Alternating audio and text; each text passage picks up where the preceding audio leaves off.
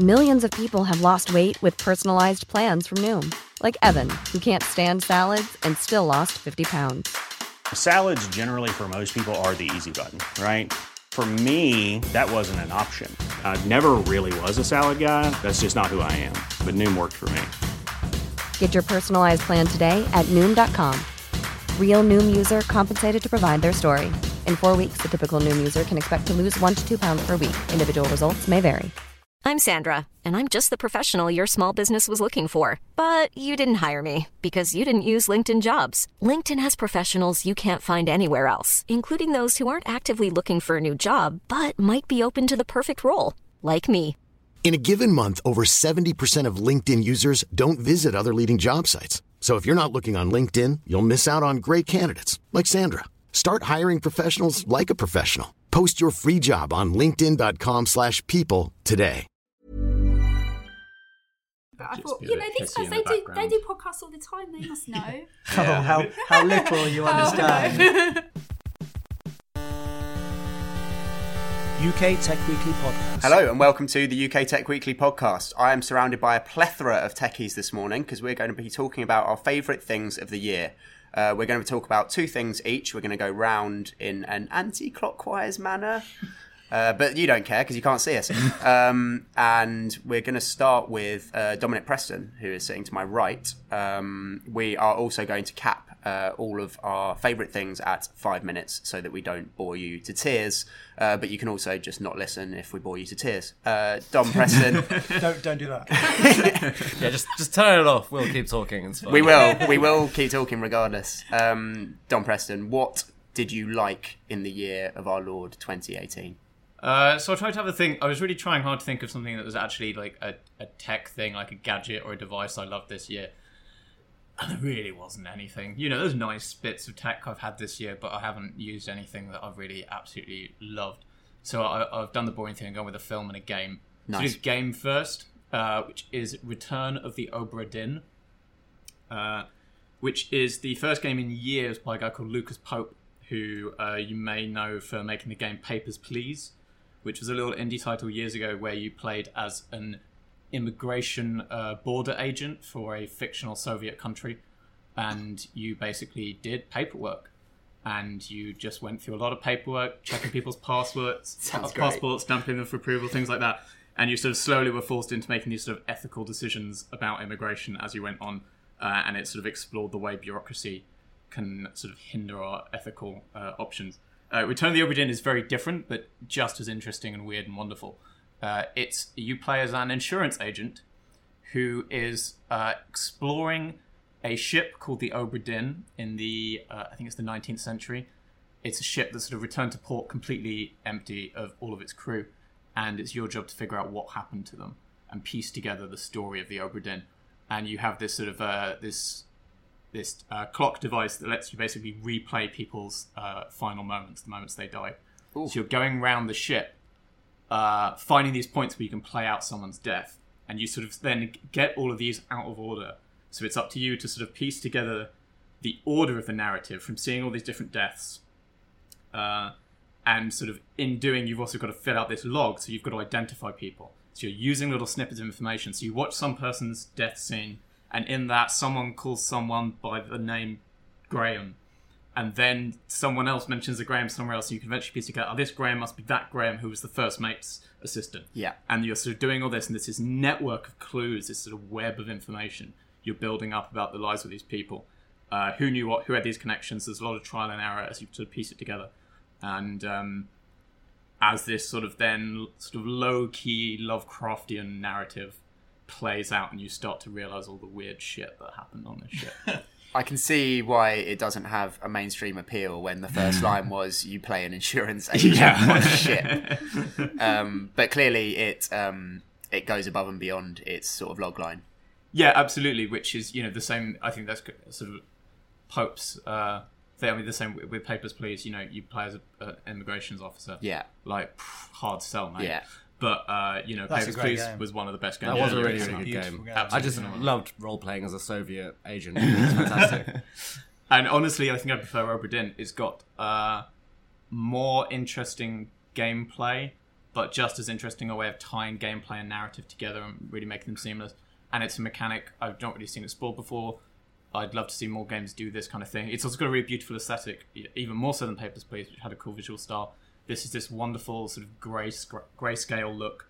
It looks like it's purposely drawing on sort of the early eras of PC adventure games where you had very limited graphics, but in a way that then is set in this 3D world that feels very realisable, and you can still make out enough detail even in this sort of grayscale setting where all this stuff plays out. It's a really, really wonderful game. You can play through it in about 4 or 5 hours. Oh, nice. I sort of bought it thinking, oh yeah, I'll like play this in a few days because I was in the middle of reviewing something else, and I just thought, I'll dip in for half an hour and see what it's like. And 5 hours later, there I was at the end credits, having spent all night playing this. Excellent. That's a sign of a great game. Right on time. Jumping to Tamlin McGee. Wait, I've got to do a film, don't I? No, we'll go round. Oh, we're going round one each? Yeah. All right, ignore me. Tamlin. Completely predictably, I've been warned not to talk about this too much because we dedicated half of a podcast to it, but Red Dead Redemption 2 is just probably one of my favourite video game experiences ever. It probably deserves the amount of time we've given it. It's fantastic, and it just kept me surprised the whole way through. Aside from just being a fantastic cowboy simulator, what more could you want?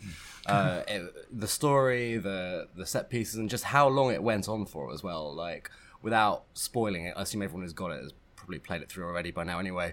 But like, there's a good 60 hours of story-driven gameplay in there, which is just enormous. I think when it first came out, people were talking about the size of the map, and oh my god, it's 100 gigs or whatever. But you see why, because it's just like a living, breathing world, and it's just phenomenal. Enjoyed it a lot. Bro, did anyone else play it? I haven't played it yet. I didn't actually. I'm sort of curious. I do want to play it. I've not played the first Red Dead, either of them. And I'm not normally a massive fan of Rockstar's games. Like, I like the GTA stuff, but they tend to bore me after a while. I've never really gotten into them. I'm really curious to play Red Dead because it sounds like it might be a game I hate, but it might be a game that's really interesting. I'm really curious when it was sort of the way Zelda Breath of the Wild totally transformed open world games last year. It sounds like Red Dead sort of has some of the stuff from that in different directions. And you know what, it is Rockstar-esque. There's a lot of fetch quests, and you go to this location and shoot these people or whatever. But also, if you love the Western genre, which I do, I've been watching loads of them this year, it's just, there's so many homages paid to like classic Western films in ways that you just wouldn't expect as well. So it just like that's what they've always been so good at, and that's why I love Vice City, because Vice City has so many great kind of film references. A whole quest line with Spinal Tap, basically. As well, and it's interesting because obviously the first Red Dead had a lot of film homages, so it was like what vein could they tap for this one? But I've heard there's a lot of kind of Wild Bunch, kind of the more sort of misanthropic westerns in there. There's a split-second Searchers reference when you're shoveling shit, literally, and I just didn't expect it at all. It really took me, That's surprised great. Yeah, no, so it's layered. Yeah, it's just a phenomenal game. Bro. Anyway, David Price. Well, this follows on quite nicely, actually, because I want to talk about a Western. Oh, yes. The Ballad of Buster Scruggs, which is the latest Coen Brothers film, which has been released on Netflix, which is quite interesting in itself, and was originally going to be a television series split into 6 episodes, but instead, and I don't know what the commercial pressures that led to this decision were, but they've made it into a single film split into 6 completely disparate strands. So you just have sort of, I guess, 10, 20 minutes of one story, and then it ends and is never spoken of again. No. The characters never come back, and then just moves on to the next. And there's these 6 strands, and you watch it, and it blew my mind. I thought it was the best Coen Brothers film I'd seen in a long time, the best film I've seen in a long time. Really violent, really funny, really strange as well. Really strange. I like. That's what I want from my Coen Brothers films. I like that they've never compromised on that. Like, you go back to the first ones, and this is no less strange than those. Or do I mean no more strange?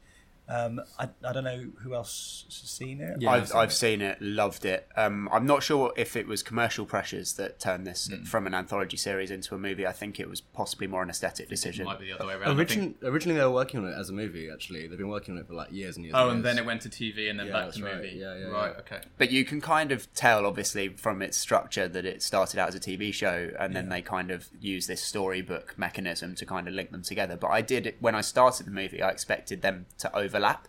And it's interesting that they don't. They're completely standalone. No, I really thought that. But they overlap in theme. Yeah, but like the first couple particularly, and again, I don't want to give away too many spoilers, but it's sort of clear as you go along. They end in these very sort of just almost anticlimactic ways for the title characters. It's just it ends quite badly. Yeah, because the theme of the whole thing is sort of about things ending badly. It's really about death, like most Coen Brother movies. Exactly, and I was sort of thinking that you get the James Franco character or whatever, and you think, well, he's going to come back later on. Somebody will rescue him, and it doesn't. That's not really that sort of a film. What was your favourite of the 6, out of interest? Definitely The Gal Who Got Rattled. Yes. I liked the Tom Waits one especially. It's between those two for me. Even just visually, it was astonishing. I felt like I could jump in and live in that. Yeah. I don't know where they filmed it, but it was just so lush and amazing how they shot that one in particular, I thought. I also thought that I'm going to watch it again because I think it will reward multiple viewings, but I think the Liam Neeson one will get better with multiple viewings because it's an astonishing little vignette of a film. Yeah. Anyway, I could talk about this all afternoon, but we are out of time for you, David. So we're going to jump over to Sean. I'm going to continue the media theme. I'm going to want to talk about Daredevil Season 3, which was sadly recently cancelled. Probably has a whole lot to do with Disney's streaming service that is opening up at some point next year. But yeah, Daredevil, I think as someone who's not a huge fan of the Marvel films, I think that the sort of Netflix Daredevil, The Punisher, and then just maybe to a lesser extent sort of Jessica Jones, Luke Cage, can sort of show that you can have a medium that's split right down the middle and sort of aimed at two completely different audiences and done in two different ways that isn't really seen a whole lot in other areas, I'd suggest, unless someone has a great example they're about to come across me with. But yeah, I think that as a series, it's continued. All 3 seasons have been super strong all the way through, it's pretty incredible. I liked but didn't love it this year. I mean, I thought it was a definite step up from season 2, which was pants. But I am not too saddened by the cancellation because I think for me, the Netflix Marvel shows peaked with Daredevil season 1 and Jessica Jones season 1. And sort of everything from then on has been pale imitation of that for me. Everything's been sort of them trying to recapture that magic that those 2 seasons of TV, which I think those 2 seasons are phenomenal. And I just don't think anything they've done since has quite matched it. This year was a huge step up from before. I think a lot of that is having Vincent D'Onofrio back as Kingpin. Yeah. It shows how much he was missing from season 2. Briefly there, but not in a big way. You're not a fan of The Punisher? Punisher was good. Okay. Again, but not. I think that the part of the problem is all these shows they're very long and they're very slow and they're padded out unnecessarily. I was disappointed that this didn't do what I think either Luke Cage 2 or Iron Fist 2 was a shorter episode count of 10 episodes. Okay.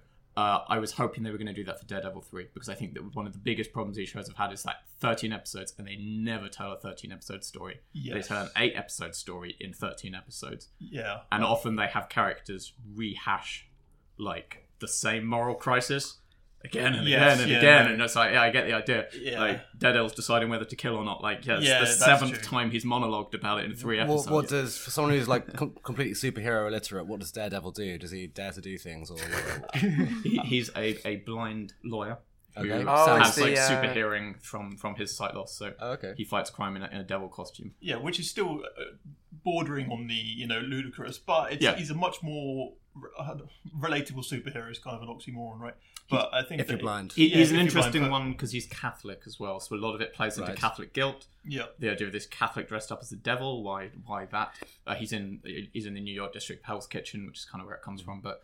It's sort of, a lot of it plays on the religious themes, but in an interesting way. Yeah. I always like that stuff. Did it just get cancelled, did I see? Yes. Yes, it did. Do we know why?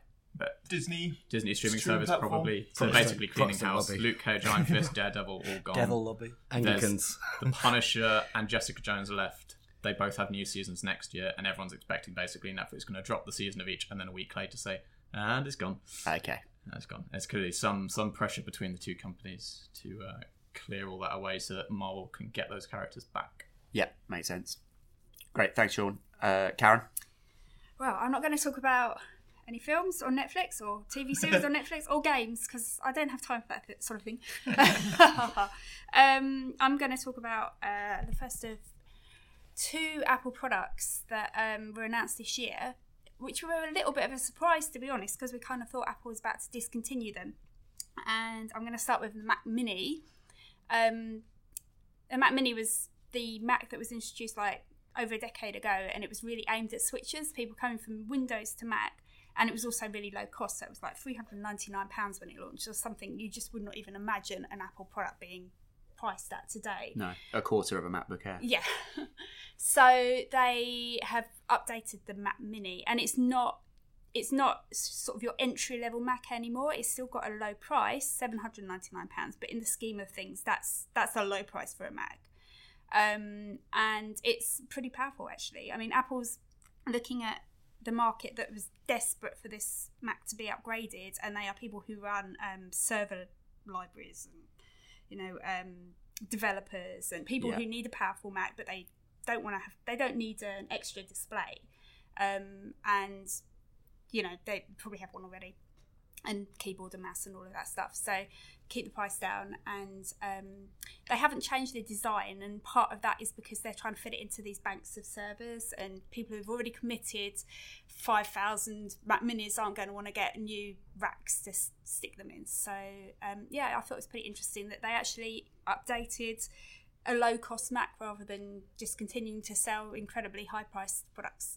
I thought what was interesting about it was the range of the specs you can get on this one now. Like how it starts lowish, 800, but you put in all the top specs and it's a $4,000 machine. Like there's a real breadth in the kind of options they put here to try and capture these 2 weird, very different markets they've got, which is sort of like people want an entry level cheap thing, or like to use it as a media streamer, and then as you said, people who actually want a really high spec server kind of machine.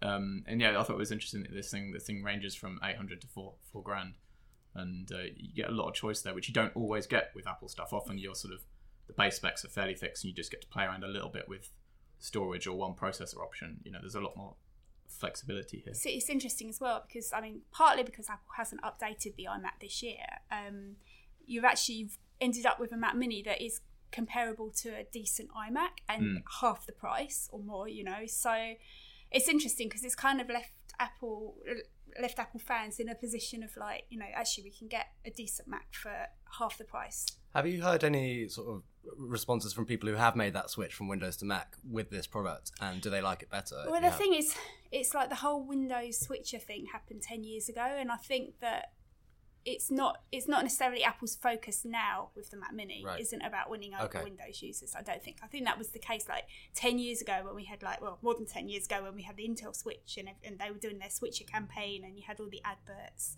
PC and Mac. Remember that? I think now it's about new markets of people like the developers who've come over to the Mac because they're developing for iOS and everything else, and you use the Mac because you can use Windows as well as everything else, whereas on a Windows machine you can't use Mac OS. And there are lots of reasons why people might be considering a Mac who hadn't before, but I don't think it's not that Apple's trying to win them over with this machine. They're just trying to provide the machine that those people need to do what they're doing. So. Great, thanks, Karen. I am going to talk about another thing on Netflix, which is a running theme. I'm going to talk about the Alex Garland sci-fi movie Annihilation. It's one of the best films I've seen all year, in a year where there weren't that many great sci-fi movies. For a little bit of context, it's the British novelist, now filmmaker Alex Garland, who made Ex Machina a few years ago, which is another fantastic sci-fi movie.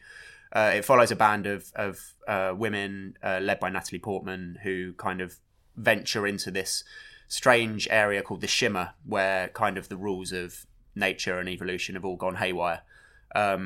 it is a very, very bizarre film that has a really unique kind of atmosphere to it. It's kind of split into 3 defined acts. The first act is quite strange in its own. The second act is a bit like an action movie set in the Shimmer, and then the third act is one of the most bizarre things you're ever going to see, paired with a magnificent soundtrack that kind of rings in your ears. I was lucky enough to see this in a cinema because I was in the US when it got its limited release, and I'm really glad that I got to see in the cinema. Yeah.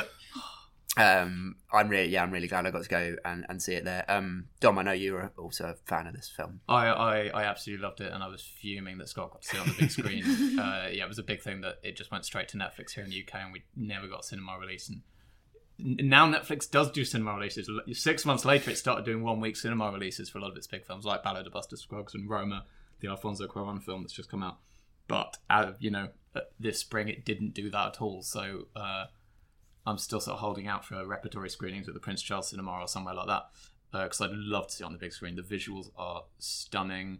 The effects stuff is stunning, sort of both practical and digital. Yeah. It's gnarly and grisly and gross. Yeah, there's weird. A couple of bits in that middle section involving kind of animals and the insides of people, which really will stick with you. You know, I really wanted to love it because I thought conceptually it was cool, and I thought it was kind of distilling like some of Tarkovsky's stuff, but for like a mass audience, which was really cool. But I got lost sort of at the halfway point with all the action stuff because I felt the CGI was so cheap and tacky. It just really threw me off. Yeah, I didn't think that at all. Yeah, I thought that bear creature. It's the scariest thing anyone's put on screen this year. Yeah, I agree. The bear was, horrible sequence. Terrifying.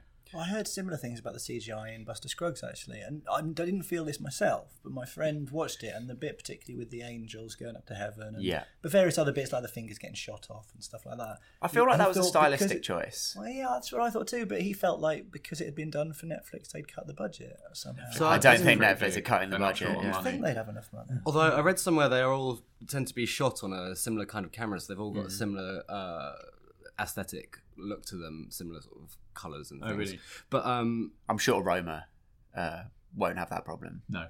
I didn't feel that way about Buster Scruggs at all. It didn't take me out of it. But with Annihilation, it really did for some reason. Maybe because I was watching it on a crappy TV. That's what I was going to say. Maybe it's the standard of your television. That, it is also quite. If you've got a really great TV, maybe it looks worse because While we discussed Netflix budgets and things, Annihilation is released by Netflix in the UK, but it wasn't actually made by Netflix.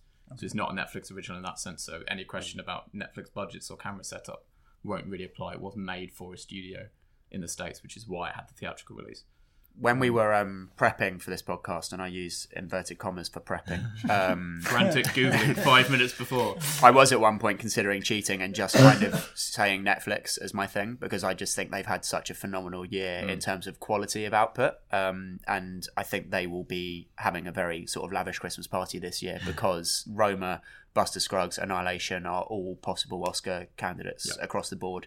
And that is what they've wanted for a long time. I know they screened 3 movies at Cannes last year, but none of them really kind of took the cultural kind of conversation away. And this year they've really done that. We were talking about. Sorry, go on. I was just going to say, because that's just made me think. Next year we reckon sort of March, April, Apple is going to announce its kind of competitor to Netflix. It's going to start offering streaming content that it's making right now, and I just feel like, have they got a hope in hell of competing, really? They're just Netflix? behind, aren't they? They're so late to the party. Yeah, so late. Disney gets to get away with being late because it comes with the biggest IP it's in the catalogue. Yeah. But Apple doesn't. Yeah.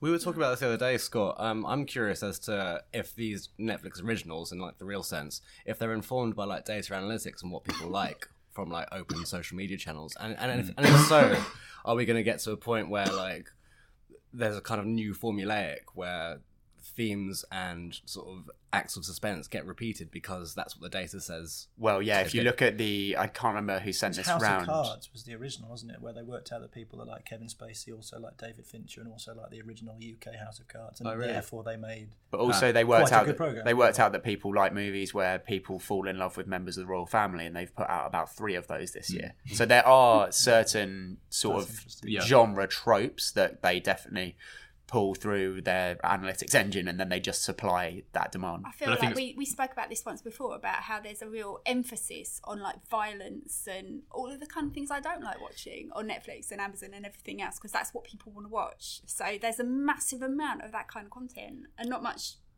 But also they made a black and white sort of personal movie from a famous Mexican director, which is not violent. I was going to say, it's worth making a point. There's going to be a distinction there between the stuff they're making for mass market, so to speak, and the stuff like Buster Scruggs and Roma, which is them trying to get the kudos, trying to get the awards cred, where they will go to a big filmmaker, and almost all of these filmmakers say of working with Netflix that they've had more creative freedom than they ever got in the studio system. Really? Yeah, they love it. They really do love it's it. It's the BuzzFeed News thing. It's they want to have the prestige division. Yeah. And everything is paid for by relentless, data-driven clickbait. So I don't think they're going to Alfonso Cuarón and saying the algorithm says this, Alfonso, you've got to make us this film. That's Alfonso, here's a budget, do whatever you want with it. Alfonso, our algorithms say we don't like black and white. Yeah. So don't film in black and white. We've gone way over there. We're going to take a short break in between our two things, and then we'll be right back. Millions of people have lost weight with personalized plans from Noom. Like Evan, who can't stand salads and still lost 50 pounds. Salads generally for most people are the easy button, right? For me, that wasn't an option. I never really was a salad guy. That's just not who I am. But Noom worked for me.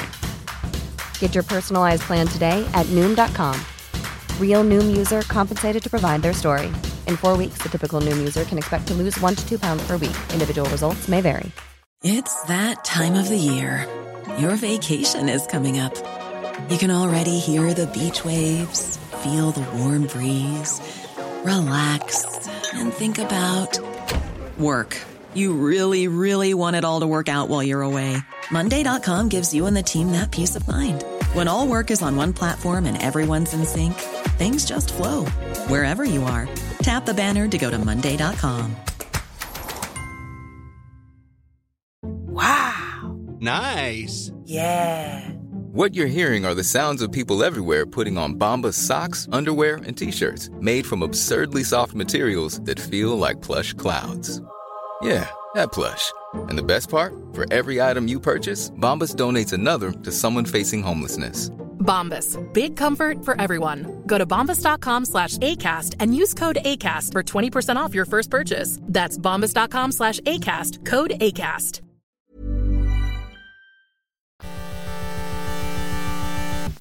And we're back. Dom, what is your second thing? I'm going to continue on with the sort of the film trend, though this isn't a Netflix one. I was really struggling with this. I put together a film top 10 of the year the other day, and that was hard enough. Trying to then pick one of them to go for was even trickier, so I am going to have an honorary mention briefly at the end. But my pick actually is Mission Impossible. I'm so glad you just said that. Which it took a lot of thought, and I can't quite believe it's my favourite film of the year, though in retrospect, Ghost Protocol was probably my favourite film of the year. That came out way back when. But I liked but didn't love Rogue Nation. It's the same director returning, Christopher McQuarrie. But oh my god, Mission Impossible Fallout is a bloody stunner of a film. Yeah, I mean, I haven't watched a Mission Impossible since the original, but I watched Fallout the other day, and it is phenomenal. It is incredible. No one has made an action movie like this in a decade.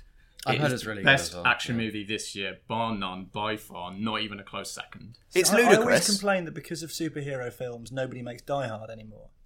Is Mission Impossible now Die Hard? It's not a Die Hard, but it's what you want James Bond to be. It's Bond, yeah. It's Bond on steroids. Yeah, it is big and practically made, almost all of it.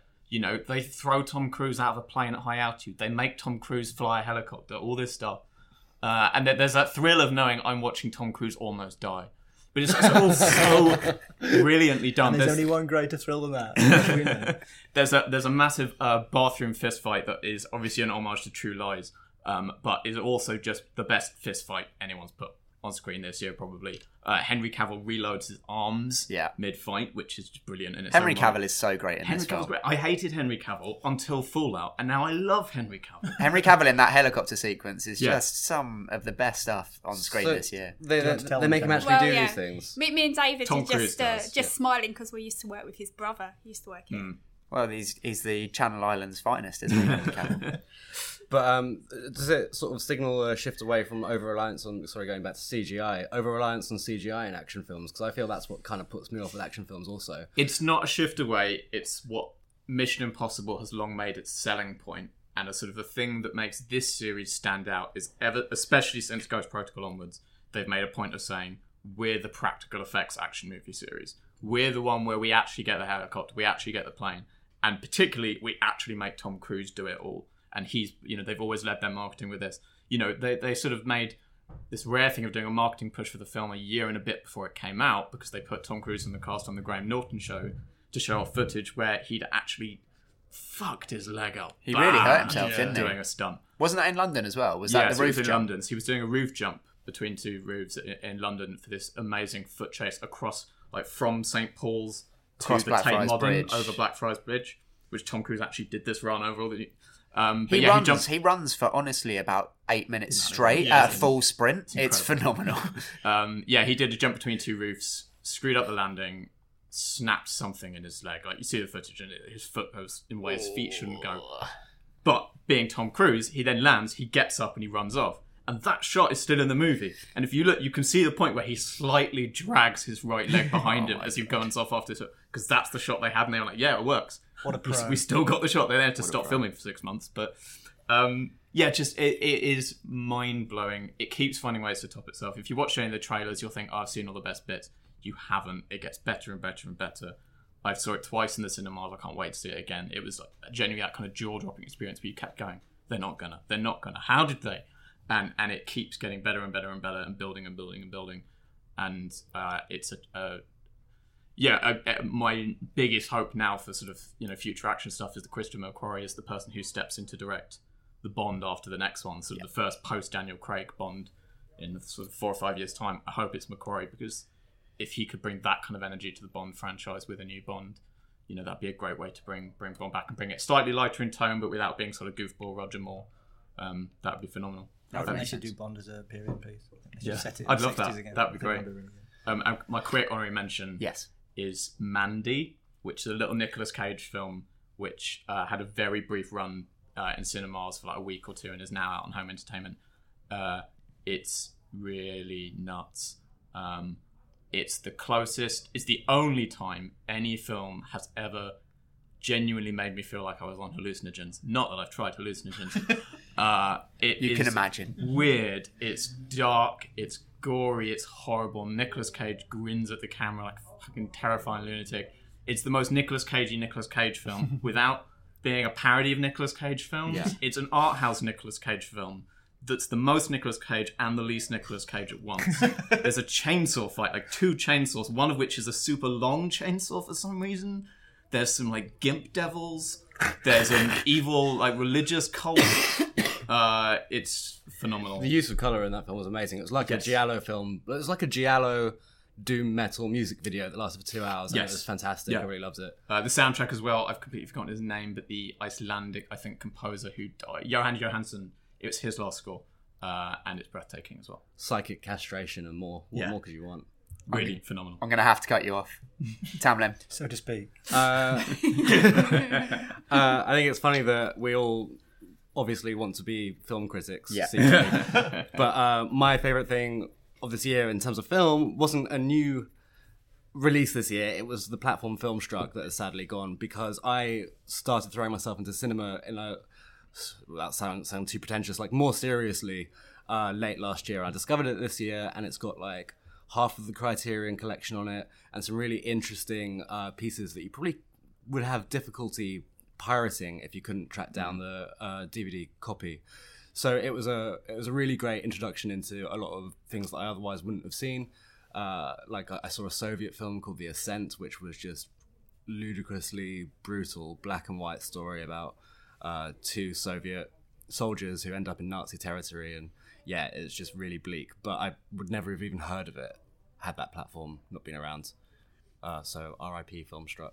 R.I.P. Filmstruck, but I've heard that there's some form of replacement on the way. Is it a new Criterion product? Yeah, Criterion are going to be more heavily involved, I think. Okay. I can't remember the exact details, but they are going to relaunch it in some capacity, I think. Yeah. In the UK, you didn't have the full Criterion collection on there but you had a decent chunk of it. In the US, you had, I think, every Criterion release. Yeah, so amazing. So I'm hoping that they managed to bring that to the UK, because that would just be like a really valuable thing. So much value for money just for a £10 a month, just access to all those amazing films. Nice. I will say the closest thing we have in the UK right now, if you want an interim thing, is Mubi, which isn't quite the same in that there's only 30 films at a time, but they add a new film every day and take away a film every day. And it is a really interesting mix. You get the nice curations. You don't have a limitless library to browse. You've just got 30 films to look at any given time. And they pick some really interesting stuff. Some will be recent films, but they will find, strange little black and white movies from the 30s, foreign stuff from the 60s. It's all over Argentine the place. classics from the 70s that you'd never have heard of. It's lovely, and there's great curation. They also let you know why they've picked that film. So they often do little strands where they'll do a certain director for a few days, or some guest director will come in and pick a few films for a few days. Oh, that's stuff nice. like that. Yeah, it's not quite the same thing, but if you're looking for that kind of place in your streaming library, Mubi is the best bet right now. Cool. Pirating stuff is really good as well. We don't endorse it, but it's wicked though. That sounded a bit like an endorsement. Well, Bryce. So you all expected me to say the Apple Watch Series 4. Yeah, and the Apple Watch Series 4 is a very, very good product. Oh, there we go. Should all... No, don't start talking about that. The second generation Apple Pencil, and I really like that. And it's an interesting sort of case study in why doing a product really badly is quite helpful when you make the follow-up.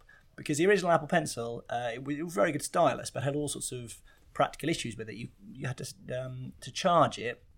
You had to plug it into the lightning port of an iPad, which meant that it stuck right out, and it was very easy to sort of break it off almost and damage the lightning port and all these sort of things. And you never actually charged it because of that. So whenever you got it out, it'd run out of battery. And the new one, it has a flat edge on one side, and you just magnetically attach it to the iPad, and it wirelessly charges, which means that whenever you get it out, it has charge and it's easy to use, and it's just much better. Functionality wise, does it work like a charm as well? Yeah. So, well, the original Apple Pencil was probably the best stylus for the iPads that you could get, and it was very, very good. This is just as smooth, just as responsive, because it's speaking directly to it. It's not, it's not a dumb stylus, but it also has a new double tap feature on the flat edge that you use for the magnetic attachment. You can also double tap that, and depending on which app you're using, that will then switch from write to erase or whatever they've implemented on that specifically. But it's not, it's not a very exciting product. When it came out with the new iPad Pro, it didn't get quite as much attention, but it's a really, really good stylus, and they've improved it in a really sensible and I would almost say humble way, that they've acknowledged that they really dropped a bollock on it, on its practical side, on the charging stuff. And was it humble or was it courage? Yeah, they're not going to use that word again. No. But yeah, I think it's brilliant. So it works with the new iPad that was introduced in March as well? Yeah. No, it doesn't. So it doesn't, right. Only the new iPad Pro. Yeah, it's the funny thing is that each iPad or iPad Pro can either use the old Apple Pencil or the new one. There is no overlap at all. So the iPad 9.7 inch 2018 only uses the first, and the new ones only use the second. So it's a bit weird. So do you think that's Apple basically trying to make the iPad Pro more appealing by giving it this pencil that no other iPad can use? It certainly does make it more appealing. But there's plenty of good stuff about the new iPad Pro as well. The lack of home button means it's got a much bigger screen to body ratio, and it's very, very powerful. It's had a double jump in processor, and I'm ending up talking about 3 Apple products. You are. So yeah, buy the Apple Pencil. Great. John? If you've got an iPad Pro. Yes, if you've got a new iPad Pro. I'm going to do a hard right turn and talk about AMD, who this year have released a slew of products and done really well. And the reason why I want to highlight this is because much in the sort of way that NVIDIA have with graphics cards, Intel were pretty much dominating the high-end processor market for both commercial and consumer for a while. And then AMD, the plucky underdog that everyone loves to love, came out of nowhere and done some really good stuff. So their Ryzen 2 series, which launched at the start of this year, which is topped off by the 2700X, has more cores than the Intel counterpart, is cheaper, and also comes with some incredibly good CPU cooling out of the box. So you're getting better value for money. It's also cheaper, which is great. AMD have also sort of taken over the space between consumer and sort of server level processors with the Threadripper range, which Intel are sort of retreating from. by en masse. And they're doing this while also producing graphics cards to go up against NVIDIA. And yeah, just in general, they're providing some sort of competition to a region where Intel really had a bit of a monopoly. I heard, actually, talking to some journalists at the thing yesterday, that Intel have been poaching a bunch of AMD execs recently. Yeah. Which is really interesting because, I mean, they've coasted for a long time, right? Yeah, they really have. And it's sort of, and this is what NVIDIA is very much doing the same thing that Intel were doing a few years ago, where they're just not really being challenged, and you sort of feel the other reason why you got a lot of AMD is because they're competing against NVIDIA and Intel in different market spaces, and they're taking market control from Intel off one, which is kind of incredible. And also they do other things like if you basically want to get the latest Intel processors, you're going to need another motherboard. You need to buy a new motherboard, which isn't cheap, obviously. David's nodding like he understands. Obviously. That whole problem. Yeah, whereas AMD will... another bloody motherboard. another motherboard. AMD will let you... they're making their processors backwards compatible, so use the same socket. So you can just buy a new processor and put it into your current AMD motherboard, which, again, just reduces cost and everything else. So, yeah, thumbs up AMD, 2 thumbs up for AMD, if anything. Wicked. How are they doing in terms of market share? Are they genuinely clawing back some market share from Intel? Yeah, a lot. The other thing is, well, they've sort of pioneered the APU movement, which is a CPU and a GPU on one chip, which means that if you want to sort of do any low-end gaming on a laptop, it's their Raven Ridge range, which means that games like that are still quite recent but are perhaps less graphically intensive, such as Overwatch or things like that, you can pick up an AMD laptop with this APU and it will do well. Whereas, if on an Intel piece, or they're catching up in this area, it's still a bit ropey. So they didn't have that crossover over performance. You can get like a fairly high-end Intel processor laptop, and it just will struggle with gaming if you don't have the right get inside. Yeah, absolutely, and that's something where AMD moving forward. And what's interesting as well is today Intel announced their 10 nanometer architecture, which is coming later this year, which is a big deal. Is that tick or talk? Either or. Right. Yeah, and so it will be interesting to see how AMD follow up. There was rumours they're working on 7 nanometer. So if they can somehow leapfrog Intel, the next year is going to be very interesting because it will be a real market upset. I mean, there is an argument that Intel are focusing much more on sort of AI-related stuff as self-driving cars. I mean, they're the ones sort of supplying all the hardware for that sort of stuff in that market. But yeah, interesting times in processor land. How much smaller can these processors get? Because 7nm processing is like it's insane. That's an interesting question. I don't know. Obviously, smaller nanometer processors are better for a number of reasons. The electricity has less distance to travel, which means that information can move faster across the die. It also means that because it has to travel less far, it requires less power, which means less heat.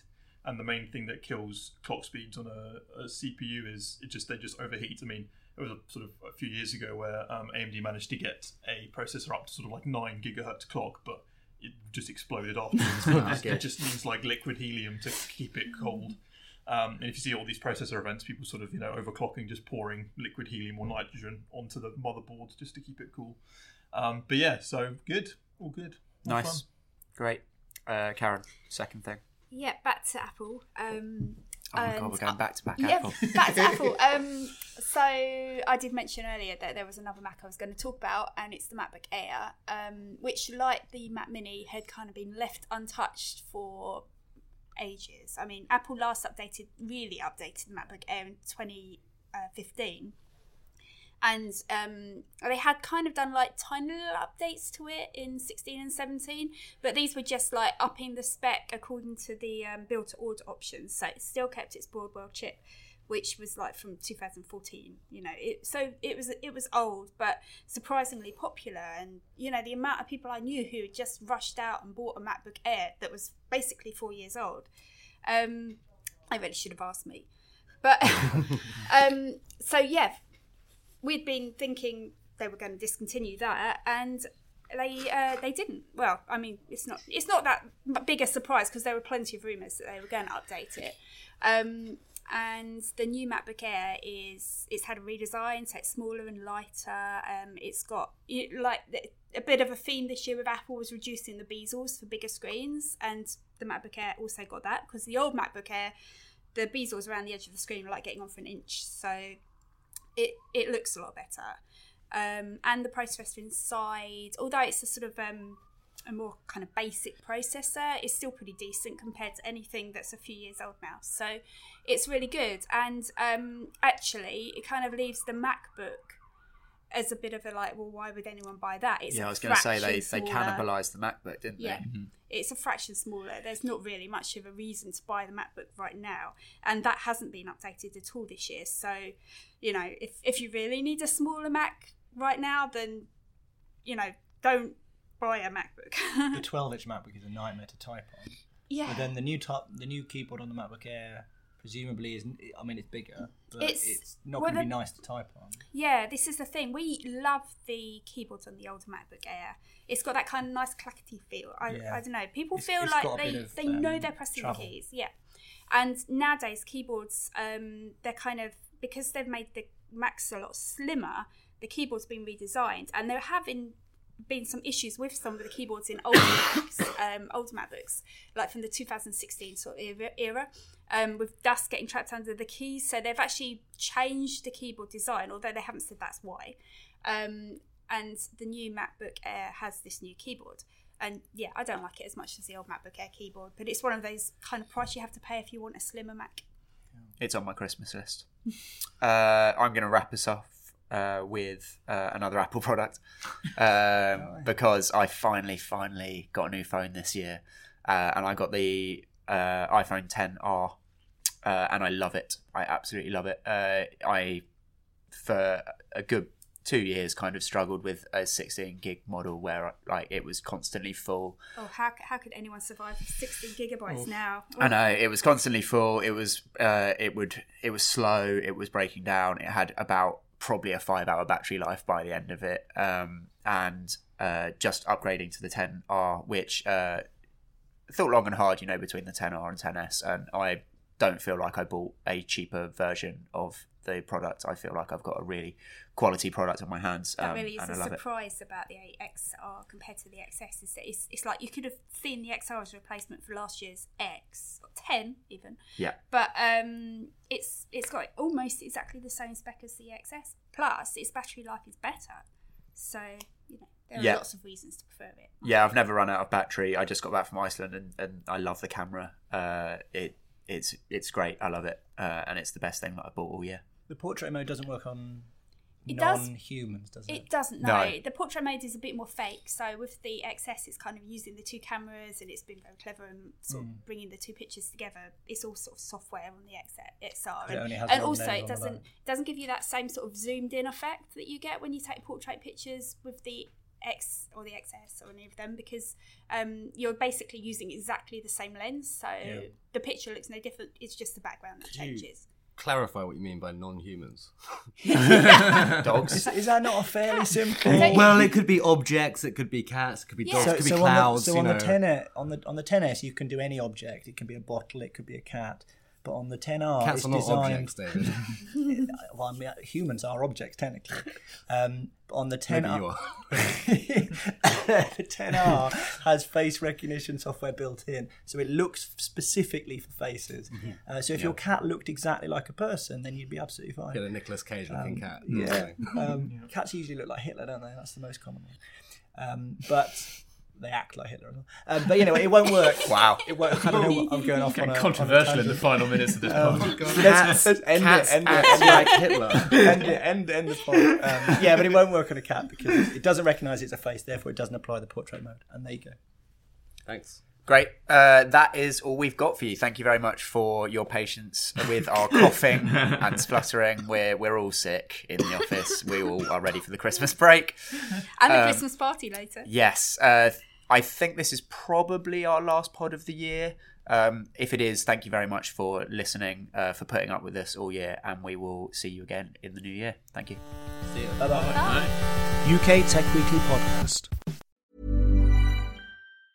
Even on a budget, quality is non-negotiable. That's why Quince is the place to score high-end essentials at 50 to 80% less than similar brands. Get your hands on buttery soft cashmere sweaters from just $60, Italian leather jackets, and so much more. And the best part about Quince, they exclusively partner with factories committed to safe, ethical, and responsible manufacturing. Elevate your style without the elevated price tag with Quince. Go to quince.com/upgrade for free shipping and 365-day returns.